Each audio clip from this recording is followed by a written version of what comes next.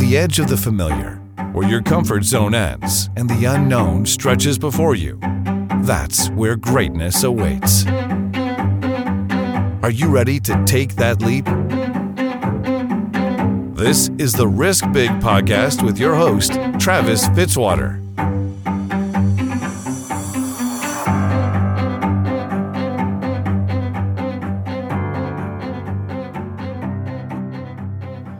Thanks for listening to the Risk Big podcast, Stories of Starts with Travis Fitzwater. Find episodes online with show notes at www.riskbigpodcast.com/episodes.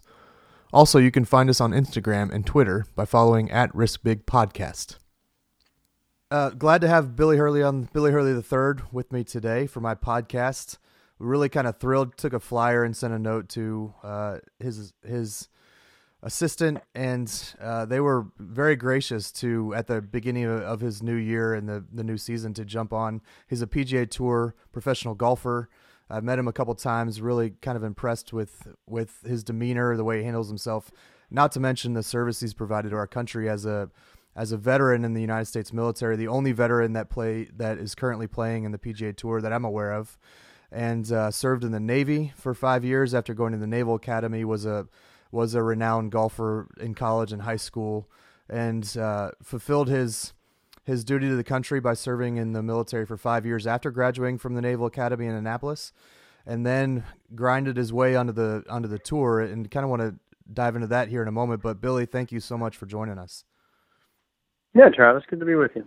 So tell us a little bit the story about, I know that you dreamed early on about being a golfer. So this is kind of, and you and your dad played golf often when you were younger and throughout your life. But tell me a little bit about the story about how you became the golfer, how you got through military, and then, jumped on some of these mini tours and grinded out a PGA Tour card.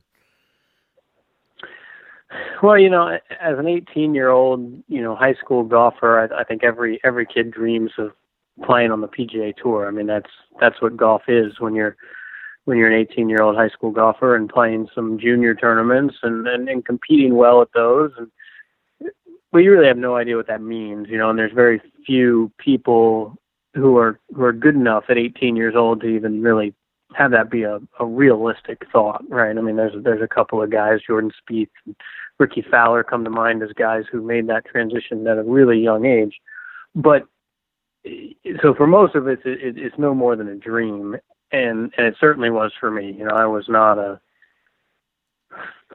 good high school golfer. I finished third in the state of Virginia my senior year, but I wasn't a national level recruit. I didn't have schools like Oklahoma State or Florida or Georgia or the kind of the golf powerhouse schools. I didn't have any of them knocking on my door, and that probably had a little bit to do with the fact that I was pretty much declared going to the Naval Academy ever since my sophomore or junior year of high school. So even if there was anybody interested, they kind of recognized they were wasting their time because I was dead set on going to the Naval Academy. So, that's not really the golf powerhouse of the world, but it is a much different route kind of to the PGA Tour. And there's really no guarantees for anything ever, especially in golf and how year to year it kind of is. There's no guaranteed contracts. There's no, multi-year deals, so to speak, as there are in other sports. So it's always kind of a year to year kind of gig. And, but going to the Naval Academy, that was just me. I fell in love with the Naval Academy. I fell in love with everything about it. And then I really actually credit that decision with a lot of who I became as a golfer, because going to that school, I played right away. I was in the starting lineup from day one, my freshman year, and not a lot of freshmen do that at the Naval Academy, and I was pretty fortunate to kind of have my game come back after the plebe summer boot camp thing. Lots of times it takes guys a year to have your game come back after the intense kind of boot camp plebe summer thing. Man, I can only imagine. And so I felt fortunate that the game. Yeah, no, I mean, guys' bodies change. Sure. I'm not a big guy, but I probably lost 8 pounds that summer. And with not necessarily 8 pounds to lose at that point in my life. Yeah, no kidding. and so, it just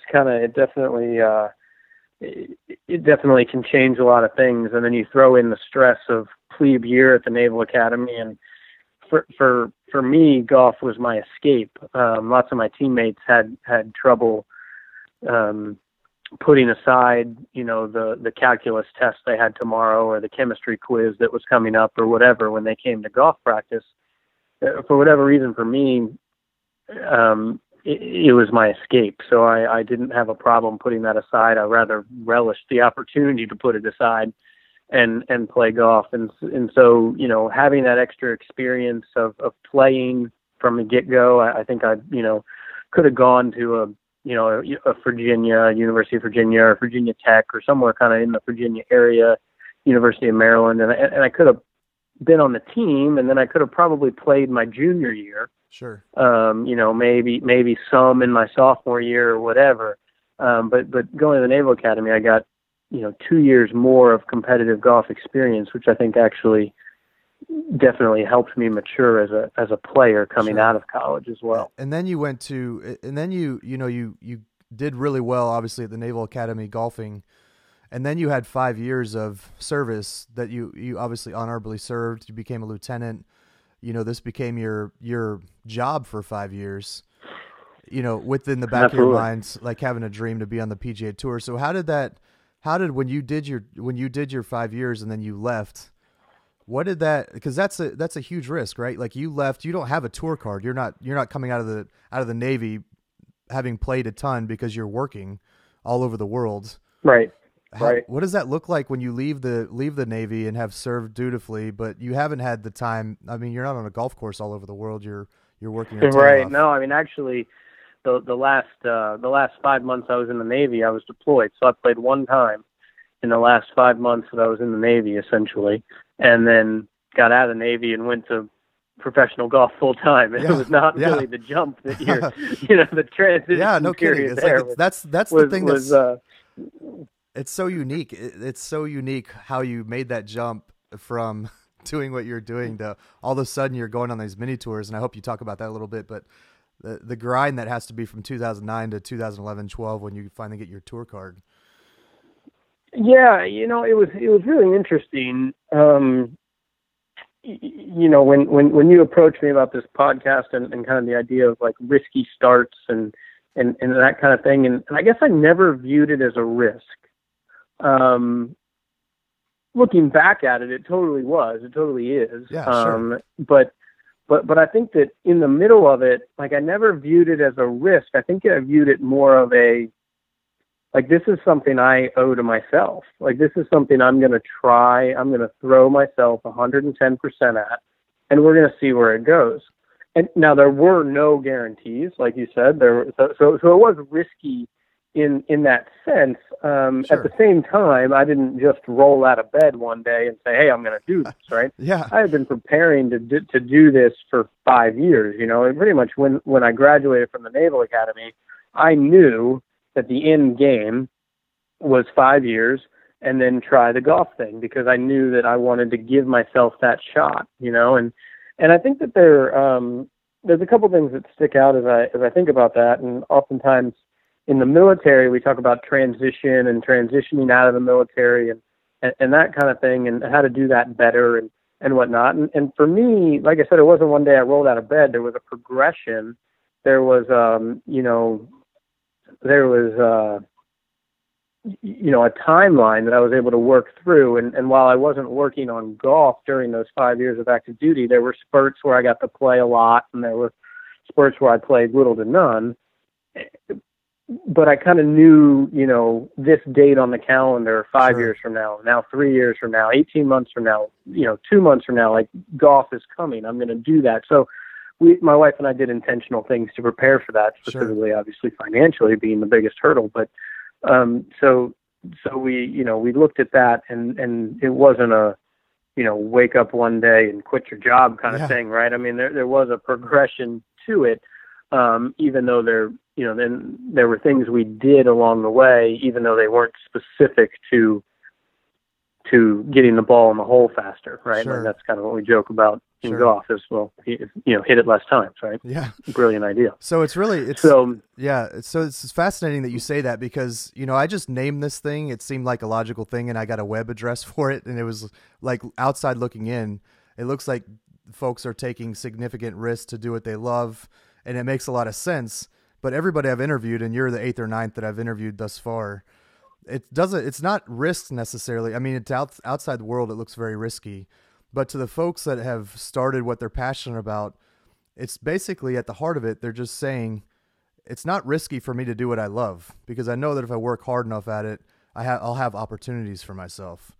And I love that you kind of delineated that because I know that my podcast name is a specific thing, but everybody I've talked to, it's obviously risky what they're doing, but they know in their heart of hearts that they're doing what they love, and they, the result of that may not be monetary success necessarily, but it does come in purposeful living and some real opportunities in that way.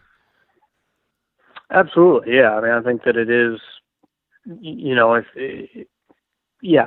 think you're exactly right. Outside looking in, and even like I said, when you first contacted me about it, I kind of had to take a step back. Well, it's not risky. Well, no, I mean, I guess it really was. Like outside looking in, yeah, it really was a big risk. But I guess I never looked at it that way. I got a really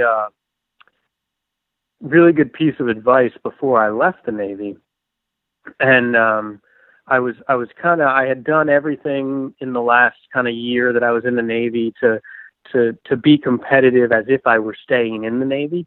And I had kind of, gotten some advanced qualifications that I really didn't need because I'm getting out of the Navy and whatever, but I kind of was setting it up so that I would at least have a way back in the Navy if it was, 2 or 3 years down the road and Sure. golf didn't work out, and I was having some conversations with, the senior leadership on the ship, specifically the executive officer, who's the number 2 guy. And I was kind of asking him, how would this look like? How would this specific piece affect me if I were trying to get back in, and yada, yada, yada. And he was kind of like, Billy, that won't affect you at all. If you want to get back in, like we'll get you back in. Like that's not a problem. Sure. And I'm like, oh, okay, great. And then, maybe 3 days later after I had this conversation with the XO, I poked my head into the commanding officer's office, for something that I needed him to sign or whatever. And we did our business, and they said, hey, Billy, I want to talk to you about something. I heard you were talking to the XO about getting back in the Navy. And I said, well yes, sir. I just want to, make sure that door is still open and, I can do, if that's something that I can do. And he kind of cut me off in the mid sentence. And he said, Billy, I don't want to ever hear you talk like that again. And it took me by surprise for a second. I was like, what are you talking about, sir? In my head. And he said, look, I'd love to have you in the Navy. You're a fantastic officer, and we'd love to have people like you in the Navy. But where you're going and what you're going to do and who you're going to compete against, there is no plan B. You can't have a plan B. You have to be 100% diving headfirst into this and without a fallback plan. And so that was kind of shook me for a second, but I realized that's really good advice. And it was really for my CO, who played golf twice a year kind of guy. It really stuck with me, and that his foresight for me as a young man was really helpful as I took that leap into professional golf. Sure, and that it's kind of this analogy of, and no pun intended, but burning the ships when you get somewhere, and your survival is is based on your ability to make it work on your end without a fallback that you can kind of rest on your laurels a little bit. It kind of forces you. That's a great thought. So when you start this journey in 2009, you're going into mini tours. Can you talk about just really quickly how you got through the mini tours, what that looks like in reality, and then getting your tour card a couple years after that?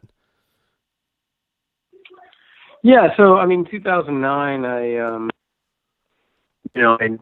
got out of the Navy and just threw myself headfirst into golf, playing, practicing every day. And then, August kind of rolls around and it's time to sign up for Q school. And it was one of those deals where it's like, Q school, I'm not really going to be ready for Q school. I don't feel like, it starts in September and I've been out of the Navy for 2 months. And, sure. And so I gotta, but I felt like, well, I gotta go. I gotta do it, and so then I signed up for some tournaments because I realized, well, I gotta play a tournament before Q school comes, and, I can't have that be the first competitive tournament back. So, started with some mini tours there, and it was hard.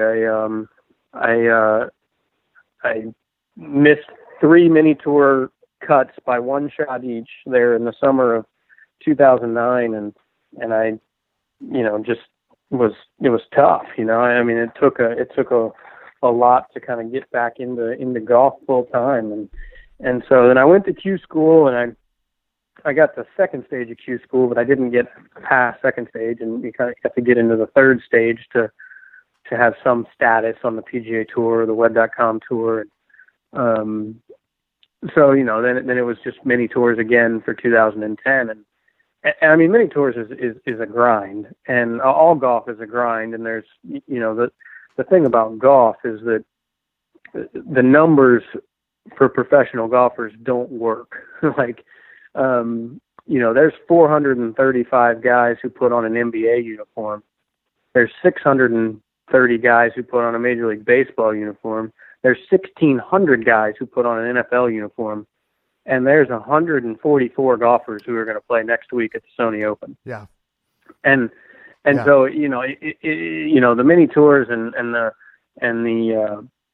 Web.com Tour, I mean, these are places where, like, really good golfers are.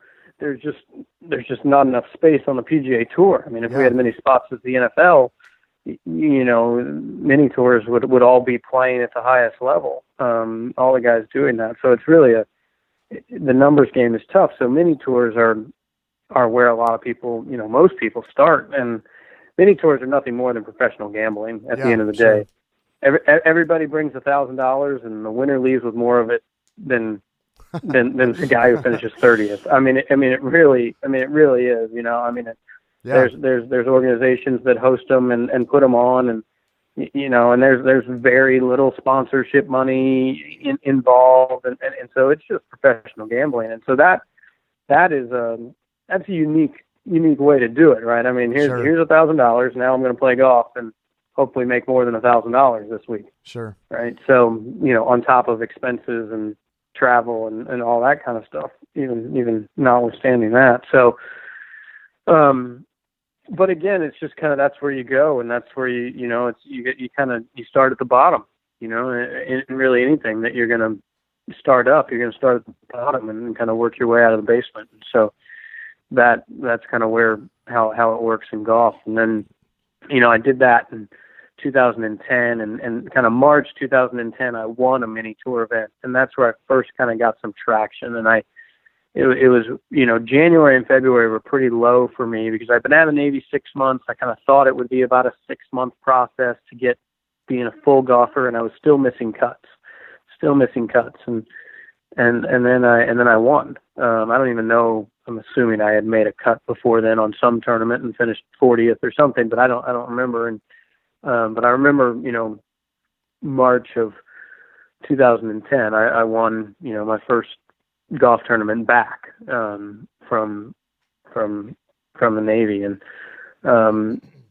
like I said, that's when I got some traction and kind of was able to continue to get better and push through, and that certainly relieved a bit of a financial burden at the time. I can imagine. With that win and that kind of stuff. So but it was still, I mean, then I got through Q school in 2010, but I didn't make it to the PGA Tour. I made it to really the bottom of the barrel of what's now the Web.com Tour. I didn't even get good status on the Web.com Tour out of that Q school in 2010. So 2011, I started at the bottom of the barrel of the Web.com Tour, and was fortunate enough to kind of play well enough early when I got the chance to snowball that into a full season, and snowball that into then ultimately getting a PGA Tour card for my rookie year in 2012. Yeah, and it was actually kind of, we have some mutual friends, and it was kind of fun to follow the progress because as you were, I can only imagine how stressed you were, but to kind of watch from their perspective as they were kind of sending notes. Hey, think about Billy this weekend, or watch, or whatever, as he's trying to get this tour card, which is really obviously, to be a golfer, get a tour card. It's a huge deal. It was really kind of fun to follow that portion of your life. Let me ask you this as a follow up. So you're on the tour, and you have this whole line of experience with building up a resume in your golf career. Do you have like a favorite failure of yours that really kind of stands out, or a failure that sets you up for later success that you could look at and say, yeah, I'm glad I failed there because it built this in me? So I think I remember a specific point kind of back in that January 2010 time frame when I had been out of the Navy for 6 months, like I said, and I remember I missed a cut by a shot, and I really missed a cut by like one person, because it ended up being tied for 71st versus tied for 70th would have made the cut, and I hadn't made a cut, and I hadn't really gotten any traction on it, and I was pretty frustrated, and I was pretty down and kind of that way, and I remember, like, literally I was driving up 95. The tournament that I just missed a cut in was outside Jacksonville, Florida, and I was driving home up 95, and I was talking to my dad and just telling him how frustrated I was, and it doesn't feel like it's coming back, and it doesn't feel like it's going to come back, or whatever, golf as a whole, and he just said to me, hey, you've been doing this for 6 months. Most guys never took time off. Like, the guys you're playing against have never taken time off of golf.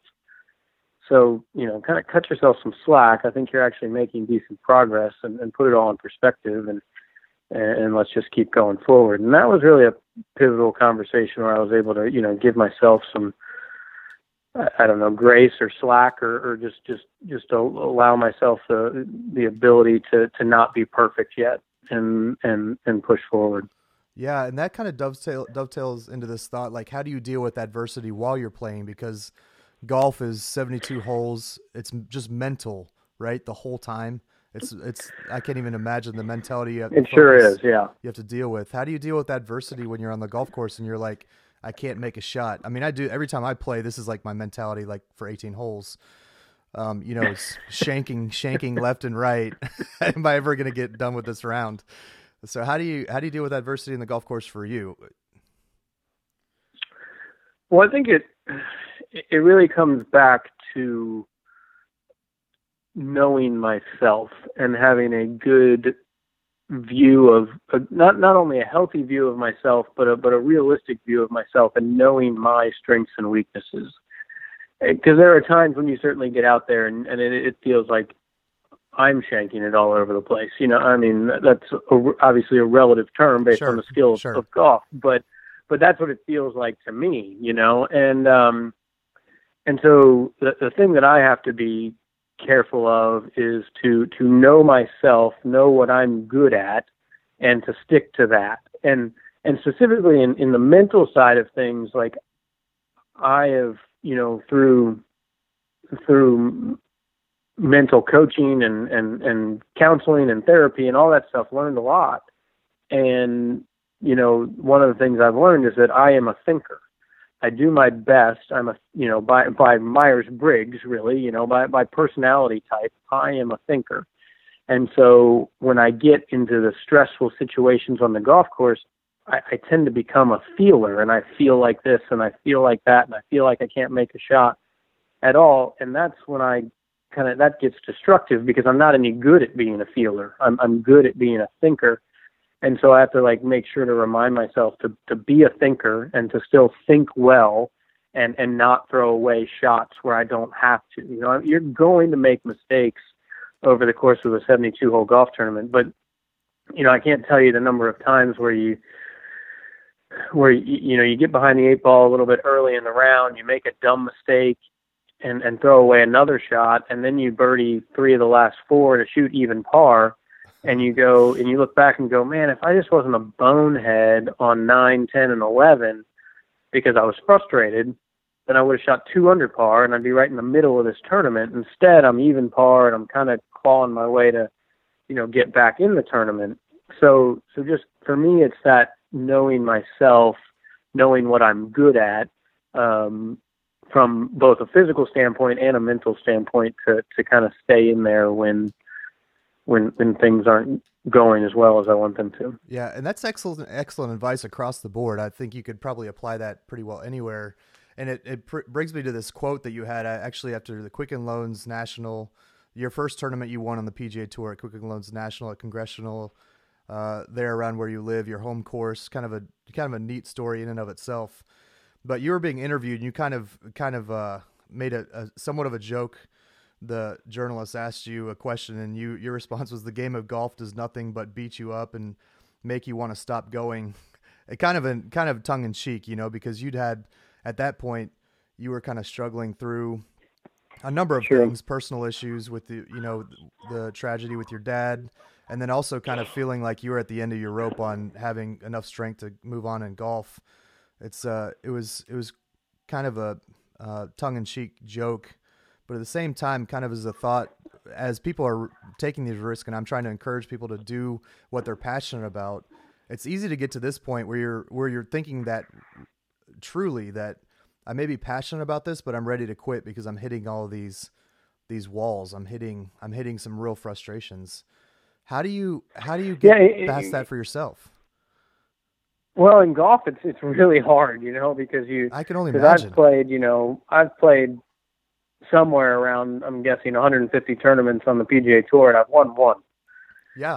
So it's not a great percentage. If you do the percentage math there, it's not good. But that's maybe one of the more frustrating things about golf is that, even Tiger Woods didn't win 50% of the time. I don't know what it is, probably 20 or something like that, which is in golf amazing. Yeah, to win 20% of the time, right? And so. Golf does beat you up, and I'm sure that's not singularly true to just golf, and that there's many industries where you experience more failures than you experience successes. But I think that there's little things in golf that you have to remember to take the successes when they are. You have to remember to that a top 10 is good, and that maybe even just this week making the cut was good, because I wasn't feeling well and I didn't have my best stuff, but I made the cut and finished 45th, and that was a good week based on what I had when I got here on Tuesday or whatever. And so I think that it's all kind of, there's a bit of a relative scale. Other weeks you might finish 4th and feel like you screwed up because you really had it all going and you made, and something didn't go your way on the last 9 on Sunday or whatever. And so I think that having that relative scale of success, and I remember early in my career, my father-in-law talking to me about redefining success, because if you define success as just wins and losses, then it's kind of not going to go your way. So redefining what is success and so lots of times in golf, we talk about, if I did everything right mentally and everything, I thought clearly and put it all out there, then that was successful, even if the physical shot wasn't what I wanted it to be. That's kind of oftentimes one of the things that we go to and talk more about, being successfully mentally and controlling the things that we can control. That can kind of help as well as you go through. And I think that's a really good mantra for anybody starting anything, is control what you can control. Yeah. You can control, making the best sales pitch you can. You can't necessarily control the buyer saying yes or no, but you can maybe walk away from even a deal you didn't close saying, I feel good about that because I did everything that I could, and I did that to the best of my ability. And that's similar to golf. I prepared what I wanted to do, and today I couldn't execute the shot properly physically, but I really did think through it properly, and so I controlled what I can control.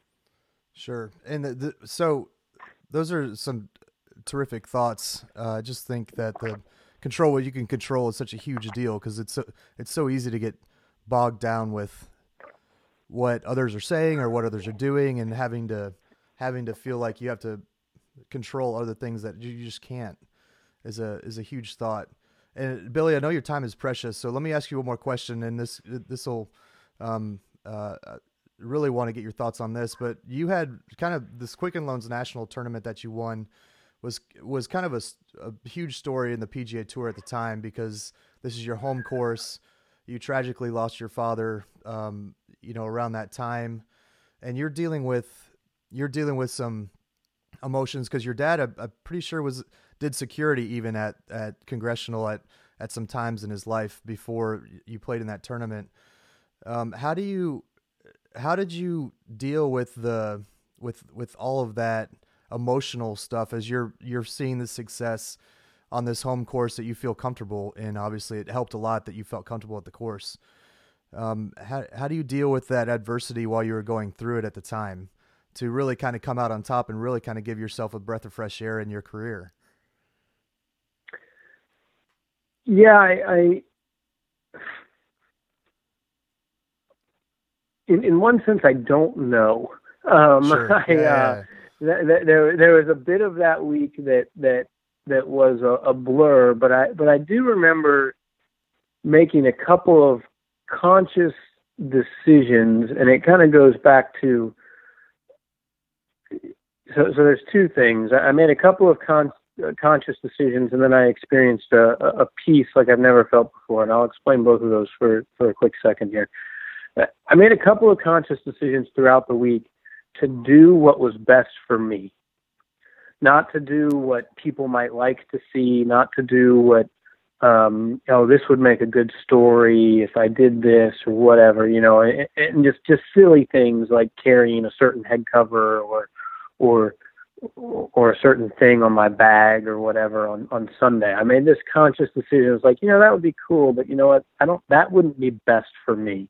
What's best for me is to stick with what I always do and do it the same way. And so I'm not going to do that. I'm not going to add that thing to my bag that people might think was cool. And it was specifically around my dad. And I was just like, that's not going to be best for me. And so I made that conscious decision to do what was best for me.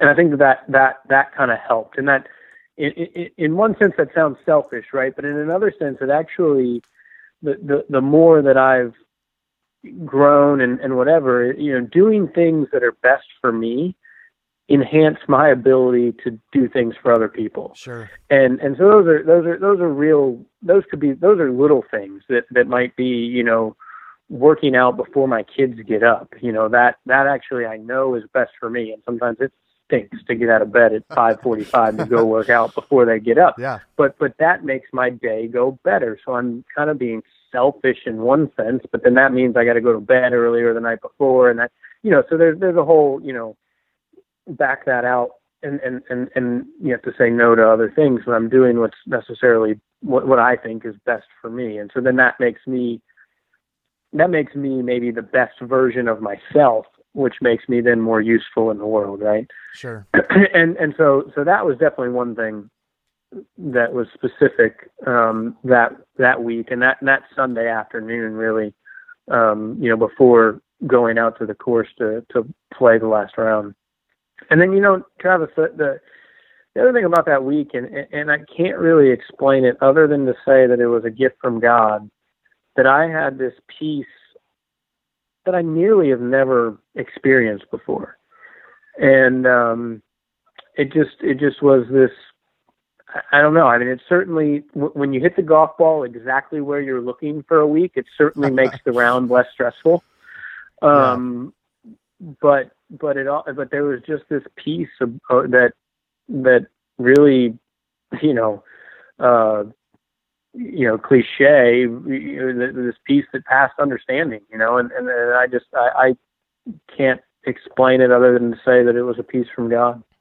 Yeah, it's certainly having watched the tournament, remembering it, especially on Sunday when I tuned in because I knew you were in the lead, and it's just been fun to watch your career over the last couple of years. it was really neat to see, because you explained this a little bit in interviews afterwards, but you mentioned that some of this feels so transcendent. I wasn't really paying attention to what was happening in the moment, so like you make this chip in on 15, you're in the lead a little bit, but that gives you really a buffer going into the last three holes. Right. And you even explained this afterwards where you don't even know how to respond. So you kind of do this like jumping fist pump thing. And it's because you're in this moment where, things are coming together like never before. It was really fascinating to watch and really, really kind of neat. And then the story behind it at the end, the emotion and all that came with it at your home course to win a tournament and being handed a trophy by Tiger Woods and all you've done for the military. I mean, it just feels like this is an incredible story. And really, it was really storybook. I mean, in a lot of ways, and I mean, so it was just all kind of came together perfectly that Sunday afternoon. We're looking forward to trying to do it again, though. Well, I look forward to seeing you do it again. I have loved following your career, and I appreciate the time you've given me today to talk to you about your story of your start and how you're doing what you love. And I'm sorry, I know I said one more question, but tell me really quick, if you had advice for somebody who wanted to start to do what they love, like what would you tell them just out the gate, just really quick, because I know you only have a minute or two here.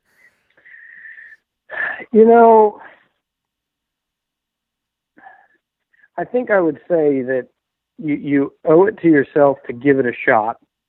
But that doesn't mean that we recklessly go about it, right? So you owe it to yourself to kind of take the step of faith, to kind of chase your dream. But that also, you also owe it to yourself to have a plan, and there's a difference between,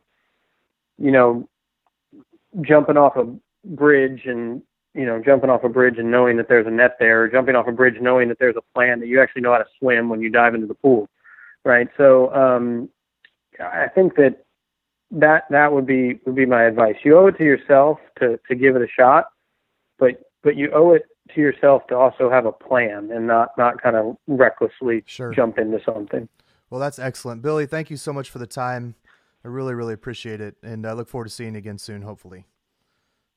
All right. Thanks, Travis. Thanks. Fun being with you. It's been great.